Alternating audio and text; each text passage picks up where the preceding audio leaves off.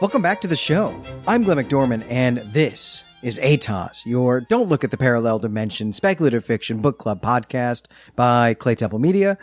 This episode, we're talking about The City and the City by China Miéville, which was originally published in 2009. China Miéville is another of these writers I first encountered when I was in the army. I read his debut novel, King Rat, in 1998, I think probably the moment it showed up at my local library.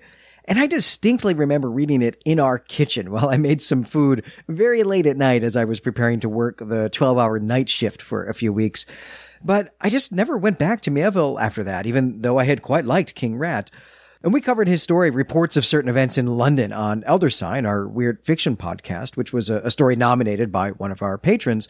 And I loved that story. And as I told people about it, I was told in no uncertain terms that I would be a fool not to read The City and the City immediately. And so I have.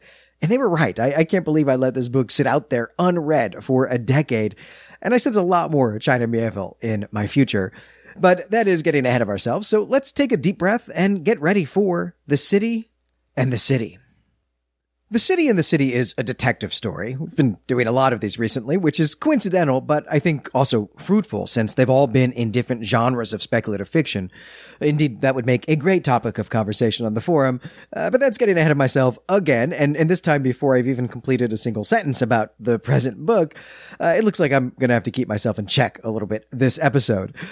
Okay, The City and the City is a detective story of the police procedural variety, and this just means that rather than a lone private detective, like we had in Zodiac, here we're going to see a police department doing its regular job, though, of course, in unusual circumstances. And this is what Powers is as well, though I'm not sure that I used the term there. I should have. Police procedurals, though, tend to be told in the third person, and often will switch among characters as people with different skills and different roles get to be the point of view character. But that is not the case here. The City and the City is a first-person detective story a la Raymond Chandler, or a la Zodiac, and we're always going to be in the head of our narrator. And we'll meet him in a moment, but before we do, I want to talk about the setting, because it is both fantastical and weird. Let's start with the fantastical bit. The book takes place in a pair of neighboring imaginary city-states. These are the city and the city of the book's title, but these are the only places that are imaginary. These two city-states are situated in the real world of circa 2005. Everything else you know is real and exists. The US, the UK, Canada, the Cold War, the Second World War, the internet, cell phones, and so on. And this is actually a pretty classic move in detective fiction. Raymond Chandler sets a lot of his action in imaginary places in California, even if it's all centered in LA. Ed McBain, who really perfected the police procedural and was one of the most significant writers of the 20th century, I think, set his stories in a fictional American city just called The City, and I think you can clearly see that influence here. But we can point also to Batman, which takes place in something very much like real-world New York, but is in fact in the fictional city of Gotham. And like Gotham, and also like Ed McBain's The City, the two cities that Miéville invents here are grounded in the real world. And in fact, they're one of the best thought-out fantasy settings I've ever encountered. Bezel, that's Beszel, and Olcoma occupy a region in southeastern Europe that was once part of the Ottoman Empire, and so their languages, which are different, are Slavic. But there is also a lot of German and Turkic in the names of the places and the people that we encounter in the two cities. Okay, so Bezel and Olcoma have different languages, Bezian and Ilatin, but they're related. They share a common and also quite recent ancestor. And if you're thinking that this whole situation seems a lot like the relationship between Serbia and Croatia, you aren't wrong. It very much seems to be an analog for that. And I'm going to talk more about that in the next segment. So I'll finish up this part of the setting discussion by just saying that the two cities have had a different experience of the post-Cold War world. Olcoma is in an economic boom, while Bez is in an economic stagnation, or perhaps even in a slow economic decline. So one city is shiny and new and has big cars, and the other is beginning to crumble. And of course, this is the stuff of a great, gritty detective story. Okay, so that is a quick summary of the fantastical part of the setting. Now let's talk about the weird. So far, I've been talking about these city-states as being neighbors, and while that's true, it is also a big lie of omission, because in fact, they occupy the exact same grid coordinates, the exact same physical and topographical space on the globe. Bezel and Olcoma are in different dimensions, we might say, both of which are connected to our world. And that alone is a pretty cool idea, something like pocket dimensions. But this story is going to center around the fact that the barrier between the two realities, and therefore between the two cities, isn't complete. It's thin or even broken in a lot of places. So you could be standing in a park in Olcoma, surrounded by perfectly normal Olcoman buildings, but above those buildings are the tops of slightly taller buildings that are actually in Bezel and look completely different. But you also could be looking out your Bezel apartment window to see an elevated train going by, which is cool, except that Bezel doesn't have an elevated train system. Olcoma does. You are seen across the barrier into the other city. And some streets even have barrier issues, what the locals call crosshatching, and you'll have to dodge your own local traffic, but also vehicles and pedestrians that are actually in another city in another dimension. And it is physically possible to cross between the two cities. In fact, it's quite easy to do, and locals have to be trained not to do this from the day that they are born, not to do it accidentally. It is seriously illegal to cross over. In fact, it's illegal even to acknowledge that you can see or hear things in the other city. And this is a crime that is called breaching.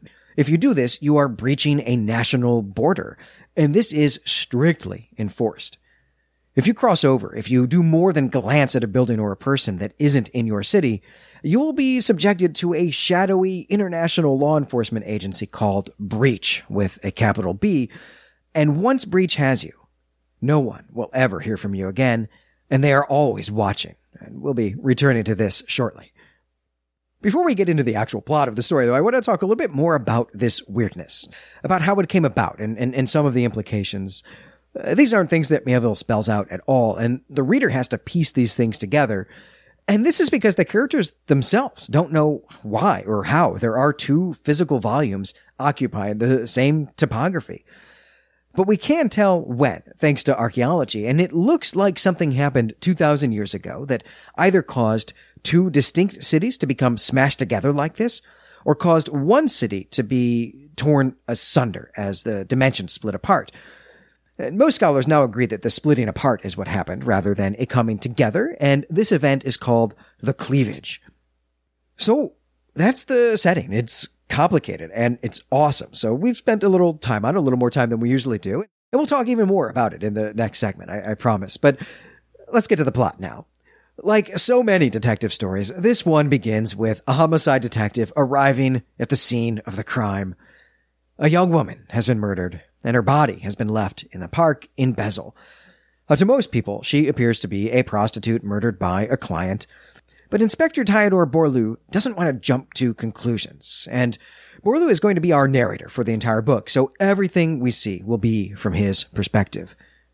Bourlou and his subordinate do some detecting, which starts with interviewing some shiftless teenagers who'd been hanging out at the skate park all night, and this leads them to a van that had dumped the woman in the park.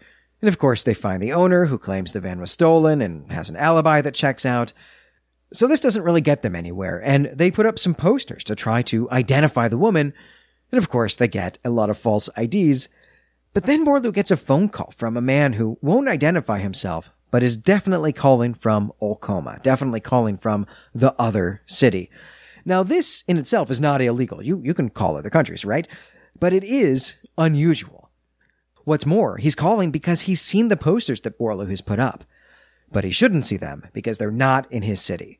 On top of that, he says that Bez and Ileton, that's the Olcoma language, he says that Bez and Ileton aren't even really different languages. They all just pretend that they're different.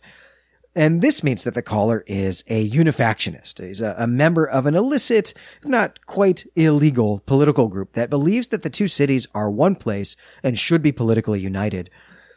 Now, what matters, of course, is that this guy, he won't give his name, what matters here is that he knows who the body is. Sort of, anyway. And this is a lead, right? This is great. Except that it isn't. Just by talking to this unifactionist, Borlu risks running afoul of breach himself, even though he's a police officer. And he would definitely be guilty of breaching if he acts on this information that he just shouldn't have.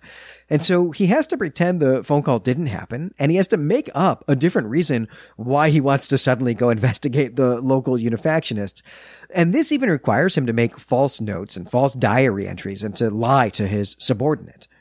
And this gives us a real sense of who Borlu is and the lengths that he's willing to go to solve this crime. So all right, the guy who called from Olcoma says he knows who the dead woman is. So who is she? Well, she turns out to be Mahalia Giri, a young American woman who is a PhD student in archaeology at the Canadian University that operates a very big, very important archaeological dig in Olcoma. But if she's supposed to be in Olcoma, how then did Mahalia's body end up in Bezel? Well, this seems like a pretty clear case of breach, and so Borlu fills out the paperwork to have the case reviewed by the committee that can hand matters over to breach to deal with, a kind of passing of the buck here. But the committee doesn't turn it over to them. Instead, they hand the case right back to Borlu because they've found CCTV footage of the murder van driving through a perfectly legal border to cross into Olcoma and to return to Bezel on the night in question. And therefore, although there was definitely a border crossing and there are definitely some jurisdictional questions, there was no actual breach. There was no illegal border crossing. Everything is on the up and up, except for the part about the murder.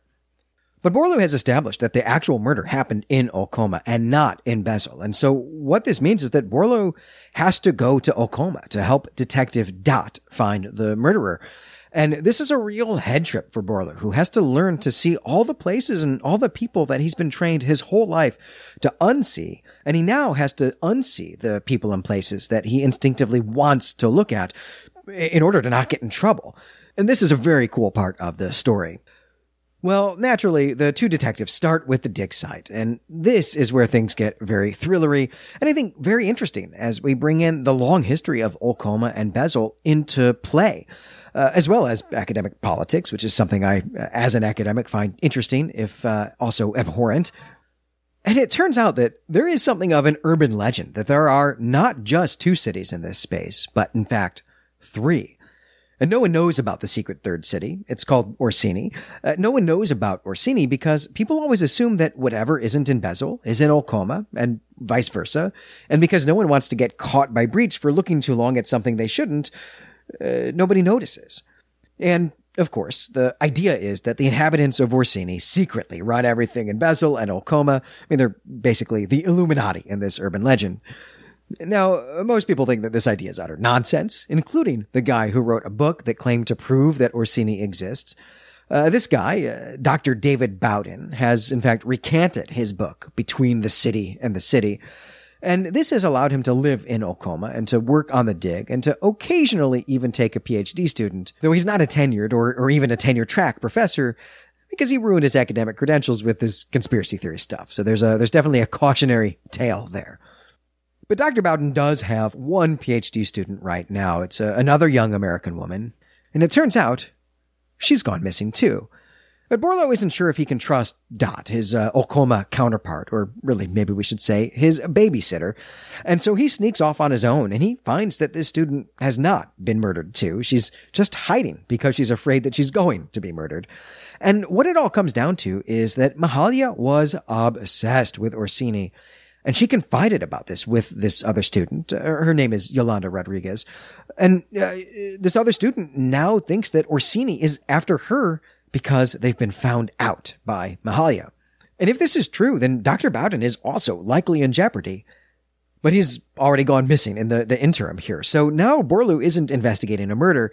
He's trying to protect Yolanda. And what he wants to do is to get her over to Bezel, where he can use his position as a police officer to get her out of the cities entirely and to safety. And Borlu insists the help of Dot, his Olcoma counterpart, and Dot agrees that their job is to serve and protect, not to be the agents of pointless nationalist rivalries. And so they arrange to smuggle Yolanda into Bezel through the totally legal and non-breachy checkpoint. And they do also eventually make contact with Dr. Bowden, and he agrees to meet them there and to go to Bezel as well. And then, just as they are between the Bez and Olkoman checkpoints, just as they are standing at a place where the two dimensions meet, where you can look from one into the other, someone from the Bezel side of the border shoots into Olkoma and kills Yolanda Rodriguez. And the Olkoma detective is wounded in this attack as well, and so it's up to Borlu to do something about this. And the problem is that he is still in Olkoma, and the shooter is in Bezel. But where they are is crosshatched, and so he can see the killer across the dimensions and follow him, even though they are technically on mirror images of the same street in different dimensions. And of course, it's illegal for Borlu to be looking at the killer in this way. And the killer is about to get away. He's about to disappear into territory that is not permeable. And so Borlu shoots him so that they'll be able to identify him. I mean, he shoots from one city into the other. And of course, this means that he's breached. And so now the shadowy agents of Breach descend on him. And when he wakes up in Act 3, he's in an interrogation room. And it turns out that Borlu has already given Breach a lot of information under some kind of drug, but they want to know more. And it turns out that what they're really interested in is Orsini. They've been following this case, and they've actually gotten word that there might really be a secret third city that is a rival to their own power. And naturally, they want to protect their own power that has almost no oversight. And to do this, they co-opt Borlu into teaming up with them. And really, he has no choice. Breach can just execute him whenever they want. But Breach is very careful to obey the rules about their jurisdiction. And they can only continue this investigation because technically they are investigating Borlu's breach, and therefore only indirectly investigating the murders of the American PhD students. What they discover is that Mahalia Giri was stealing artifacts from this Olkoma dig, artifacts belonging to a culture known as the Precursors. And she couldn't get the artifacts out of the dig site because everyone is searched on their way out, but she was able to do it by breaching in an area that's not watched, a part of the dig that is crosshatched. And she would deposit the stolen artifact in Bezel, then return to the Olkoma dimension to just go on with her normal night. And what's more, she was doing this on behalf of Orsini. She had been receiving messages from someone claiming to be in Orsini who convinced her that the artifacts properly belonged to them. This was someone who knew precisely what the university had in storage on the site of the dig, and this person eventually started giving instructions about which pieces to steal. Now, the problem is that it wasn't someone from Orsini, and Mahalia found this out. She discovered this. She never found out who it actually was. But Borlu has figured out that it's one of the ministers of Bezel who's been selling the artifacts to an American company that's interested in the rumors that these precursor objects have strange physical properties that may be of interest to their R&D division. And when Mahalia found out, when she stopped stealing for them, this minister had her killed. But there's a loose end here, right? There's a question. How did the minister even know that Mahalia had found out that she was being deceived? And the answer is, one of the people she went to when she found out was in on it. And that person was Dr. Bowden, whose response was to bludgeon her to death on the spot with one of the precursor artifacts.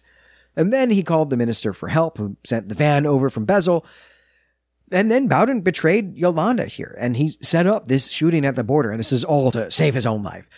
And that brings the plot to an end, though we do get an interesting coda in which Borlu is told that because he breached, he'll never be able to return to Bezel, and that he therefore has to be an agent of Breach now. He can go on living. He can go on living in his homeland even, but he can never really be a part of it again, and he'll never even be able to talk with his loved ones. And that's how the story ends.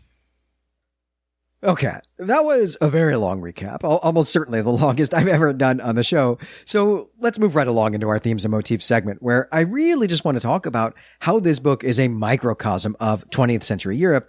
And I want to focus especially on nationalism, on political ideology, and on police states. Let's start by returning to the setting and looking more closely at the culture and the history of Bezel and Olkoma. As I said in the recap, you won't be wrong if you're thinking about the relationship between Serbia and Croatia in the 20th century. These cities really seem to be a strong analog for this problematic real-world relationship. Like Serbia and Croatia, Bezel and Olkoma share essentially the same language, though they would be offended to be told that. They used to share the same alphabet even, but that's changed in the last century, and here's what Borlu says about this. I find this very interesting. If you do not know much about them, Iletin and Bez sound very different. They are written, of course, in distinct alphabets. Bez as in Bez, 34 letters, left to right, all sounds rendered clear and phonetic, consonants, vowels, and demivowels decorated with diacritics. It looks, one often hears, like Cyrillic, though that is a comparison likely to annoy a citizen of Bezel, true or not. Iletin uses Roman script. That is recent. Bezel here is the analog to Serbia, and the Serbian language has kept its old Cyrillic alphabet, while Croatia has adopted the Roman script. That is a bit simplistic, though, because people do write Serbian in Roman script, and that's our alphabet that we use in English, by the way. But that's not the official position of the Serbian government, right? Officially, it's the Cyrillic alphabet. Now, in this speculative world, Iletin, the Old Common language, had its own calligraphic script that was distinct from that of Bez, but a reforming politician at the breakup of the Ottoman Empire, when Old Koma and Bezel achieved independence, did away with this script. And this is true of Croatia as well, which used a distinct script called Galgalitic, which you can see in manuscripts, but also in the Zagreb Cathedral, if you ever go to Croatia on a Game of Thrones tour, for example. Now, Glagolitic did, though, disappear earlier, and it disappeared for different reasons. And what Mieville has in mind here, and he mentions this in the text, is that the Turks themselves did something similar under the leadership of Ataturk following the breakup of the Ottoman Empire. And so, even though Turkish has its own alphabet, if you go to Istanbul today, the signs are all in Roman script. And there are some other ways that Mieville makes this analogy apparent. Bezel and Old Koma have different religions, just as Serbs and Croats are largely Orthodox or largely Catholic, and they had a very different experience of the Second World War as well. Serbia was occupied by the Nazis and suffered terribly at the hands of the Nazis, while Croatia was allied with the Nazis and in fact were the real direct agents of the Serbian suffering. Now that's not quite what happened with Bezel and Old Koma, but the cities were non-combatants, but they picked sides. They were non-combatant allies, and Bezel was a non-combatant ally of the Soviet Union, and Old Koma was a non-combatant ally of the Nazis. Now, the analogy breaks down a bit when we get to the 1990s, and of course this was a period of horror for Serbia and Croatia. I won't dwell on that here, though that was when I was an American soldier, and it's very important to me. And it's not entirely clear to me whether either or both of the cities were part of the Soviet bloc during the Cold War, but I have the impression that they weren't, but that they also weren't part of NATO, which is precisely the position of Yugoslavia, which contained Serbia and Croatia. This was precisely the position of Yugoslavia during the Cold War as well. In the aftermath, though, they have taken very different paths, and this is where we can start to talk about political ideology before we circle back to thinking about nationalism. After the Cold War, Bezel embraced democracy and has diplomatic relations with the United States, but is in economic decline. While Old Koma is a military dictatorship and therefore is embargoed by the United States, but is nonetheless in the middle of an economic boom as other Western countries are perfectly happy to invest there. And so the two cities are themselves in a bit of a Cold War in the sense of having a clash of political ideologies. And indeed, Inspector Borlu is a civilian police officer, while his counterpart in Old Koma, Senior Detective Dot, is a member of the militia. This is a soldier performing police duties. But this isn't really where the political tension in the book lies. In fact, I would say that one of the things we're meant to see is that both Dot and Borlu don't really care about politics. They care about staying out of trouble themselves as much as possible, and they care about solving crimes and even preventing them when they can. But there is political unrest in both of these cities.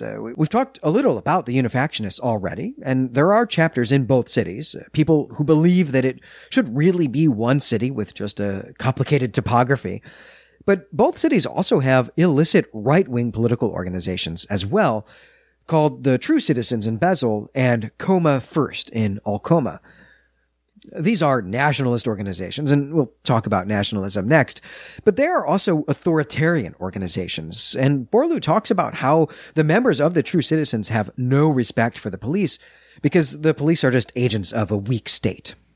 And while we're here, let's just take a quick detour into talking about police states, then we really will talk about nationalism. Old Koma has less of a problem with these political organizations than Bezel does, because they're already an authoritarian state, or at least that's what Dot believes.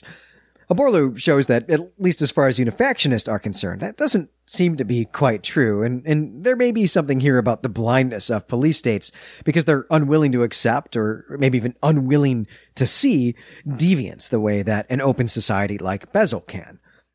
But the largest manifestation of a police state in The City and the City is Breach.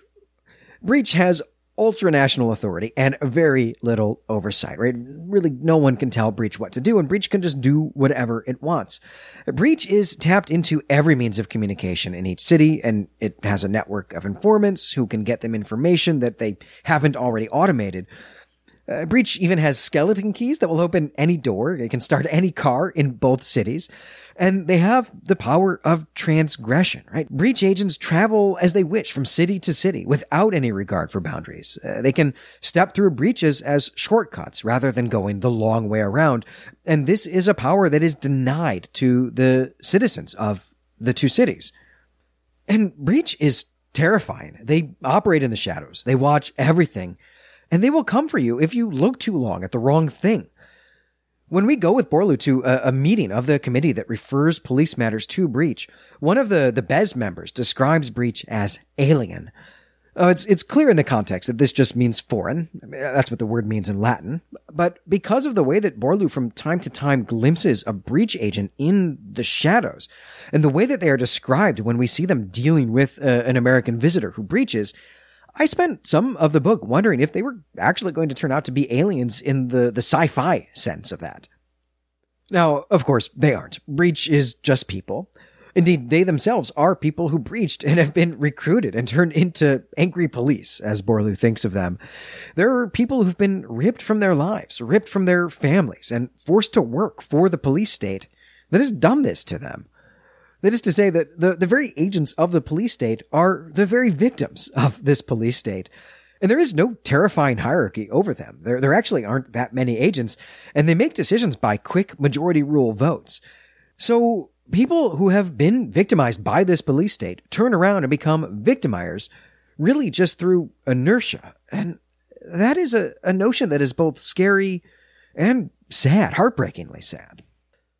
All right. Let's talk about nationalism. I know we talked about this when we read Guy Gabriel Kay's book, A Song for Arbonne, but let me give a quick refresher. Nationalism isn't the same thing as patriotism. Patriotism means loving your homeland, which can mean your country, though it can also just mean your hometown or your home region. And of course, you can have all of those types of patriotism at the same time. It's not a zero-sum game. But nationalism is something completely different. Nationalism is a belief system. It's a way of perceiving the world. Nationalism believes that every person has an ethnic identity, a national identity, and that identity is the most important identity a person can have. In a nationalist worldview, being an American is more important than being a Christian. Your ultimate loyalty is to your nation, not to your church. And we live in a world in which this idea is dominant, but that is a recent move. Nationalism is a new idea that grew up in the 18th and 19th centuries and had to compete, and had to compete often violently against other worldviews. But okay, that's all stuff that we've talked about before, but here's the new stuff, the stuff that Miéville is working with here in The City and the City. Nationalists had to do a lot of work to convince people that they were part of a specific nation. They had to invent many of these nations and many ethnicities out of virtually nothing. And in this book, Miéville shows us different aspects of this work in motion. Part of this work was about constructing a language by forcibly unifying several regional dialects, but also by deciding which dialects didn't count, which dialects were their own distinct language, and often on not very sound principles. This is, in fact, the story of Serbo-Croatian becoming Serbian and Croatian, even though to an outsider these might as well be the same language. And that's certainly the attitude of the unifactionists here, and it's fascinating that saying that Bez and Illiton are the same language is a radical political idea that could get you in trouble. There are, of course, other markers of ethnicity besides language, markers such as clothing and food and architecture. All of this is also present in The City and the City, where certain colors are deemed Bez and thus illegal in Olcoma, and vice versa. It is always clear which buildings are Bez and which Olcomen, and Miéville writes a lot about different cuisines and different types of coffee. But what's really fun here is that Bez and Olkomans even walk differently than each other. They have unique gaits that foreign visitors have to learn to recognize in order to avoid accidentally breaching by seeing the wrong person. And this is nationalism taken to an extreme. I mean, it's like the Ministry of Silly Walks meets the Nazi Party here in a real terrifying way. Another necessary task in convincing groups of people that they have a shared identity is in convincing them that this isn't a new idea at all, that they've always had a shared identity, and that this can be traced through time. Philology, the study of language, was a big part of this, but so was archaeology. Throughout the 19th century, European archaeologists worked really hard to prove that Germans or Serbs or Poles had historical claims to a certain territory based on artifacts dating back centuries and sometimes even more than 1,000 years. And this was a huge part of my field of early medieval history during the 19th century, when scholars really wanted to trace the movements of migrating Germanic tribes and to find the ancestral German homeland. And all of this was done in the service of describing the shared past of the German peoples and in detailing all the places they could claim as their own territory now in the 19th century and the 20th century. And these were claims that mattered viscerally during the Second World War. Today, most scholars in my field think this work is nonsense. For one, it's unclear how a belt buckle or a type of latrine can have an ethnic identity, but it's also unclear how we can use artistic patterns in jewelry and pottery to indicate that the people who used them had this or that ethnic identity. And, to think about this in modern terms, wearing socks made in Vietnam doesn't make you Vietnamese any more than wearing an eagle belt buckle would make you an Ostrogoth. But this was serious work with serious political implications all the way until the Second World War. Whole ethnic identities were built on the foundations of ancient decorative belt buckles, and wars and genocides have grown from the invention of those identities and the claims to territory. Governments supported archaeologists and their excavations because they were useful to this nationalizing project, and this was especially true in the empires that had divided up Eastern Europe. Germany, the Habsburg Empire, Russia, and the Ottoman Empire. And we see this very same thing happening in Bezel and Olkoma. Through some unexplained element of the cleavage, most of the pre-cleavage relics have ended up in Olkoma rather than in Bezel, and this has led to entirely different attitudes about these relics. In Bezel, there's an official policy to just not care about them, to disregard these relics as any kind of indicator of legitimate claim to the territory. But in Olkoma, because they have these relics are used to bolster claims to supremacy, claims that the culture here was always Olkoman, and that Bez culture is the weird post-cleavage offshoot that doesn't have a strong claim to this territory. In the middle of all of this, of course, are the outsiders who are doing the actual work of excavating the artifacts. But they're watched. There are always two Olkoman archaeologists at the dig, and one of them is a militia informant. And ultimately, the plot hinges on a Bez politician's plan to weaponize the artifacts, to take something that Olkoma regards as an advantage in their nationalist rivalry, and to use it against them by giving it away in exchange for foreign investments that Bez badly needs. In the end, even the political ideologies are subordinated to nationalism. They simply become cultural markers the way that the clothing and the food and the silly walks are. And I should say that we spend a good chunk of the book thinking that the Bez right-wing politician who has ties to the true citizens is going to turn out to be the bad guy. But we're wrong. In the end, it's the leftist politician, or center-left, really. It's this center-left politician who's the villain, who is being aided by the true citizens. And he has some choice lines at the end of the book when he sets aside his political ideology in favor of his nationalism. For him, Olkoma is the ultimate enemy, and he sees Breach as a force that protects the sovereignty of Olkoma over that of Bezel, and so he has no qualms about undermining them. In fact, he wants to undermine them. In the end, Melville has written a book that really tries to get at the experience of living in the Balkans in the 1990s, perhaps even in the very aftermath of the Cold War, right on the precipice of war and genocide. But he does end this story on an optimistic note. Our humble civil servants have no problem teaming up across national boundaries and across national rivalries in order to save the day. And really, in order to save the day from politicians and businessmen, and maybe even from academics. One of those civil servants, Inspector Borlu, joins the terrifying police state, but he has the mind of a reformer here, and he leaves us with this. There may be others who proceed the traditional breach way, the levering of intimidation, that self-styling as a night fear, while I, using the siphoned-off information we filch online, the bugged phone calls from both cities, the networks of informants, the powers beyond any law, the centuries of fear, yes, to sometimes the intimations of other powers beyond us, of unknown shapes, that we are only avatars, was to investigate, as I have investigated for years. A new broom. Every office needs one. Okay, well, I've run long again. Really long, actually, I fear, so I'll make our last segment short. It's clear, I'm sure, that I loved this book, but I'll just pick out 3 things that really drew me into it. First and foremost is the world and the world building. Bezel and Olcoma feel like real places to me, like real places grounded in both time and place, situated in history and situated in the wider world around them. Mieville has thought very carefully and very thoroughly about these imaginary cultures, from their language to their architecture, and even their coffee and their cars. Just as important as how thoroughly conceived and developed the world is how Mieville builds it for us. This story is a first-person account directed at an audience who has heard of Bezel and Olcoma before, but doesn't really understand. And so Borlu often doles out big chunks of information, but it's always information that is in service to the plot. The background details, on the other hand, are things we have to figure out for ourselves.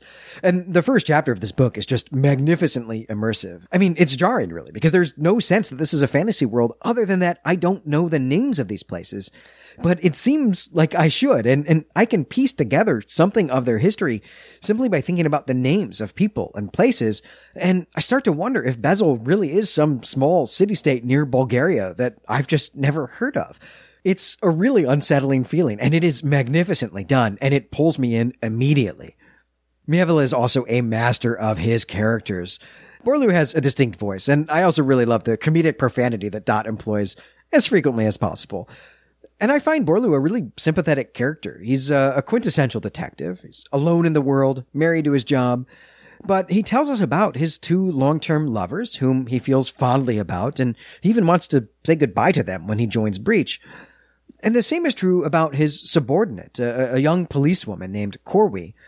It's clear that he has paternal feelings about Corwi, and we're left with the picture of a 50-ish man who wishes he'd made time to have a family, but who always put his job first.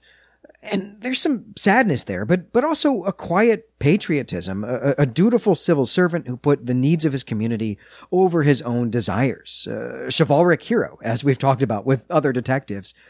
And this is something that stands in stark contrast to the rabid nationalism that lurks in the background here, and is also at the core of the hopeful ending.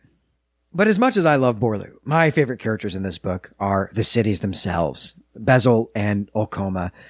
These seem like real places to me, and since I devoured this book in just 2 sittings, right now I'm having real trouble imagining going back out into the real world of my own city.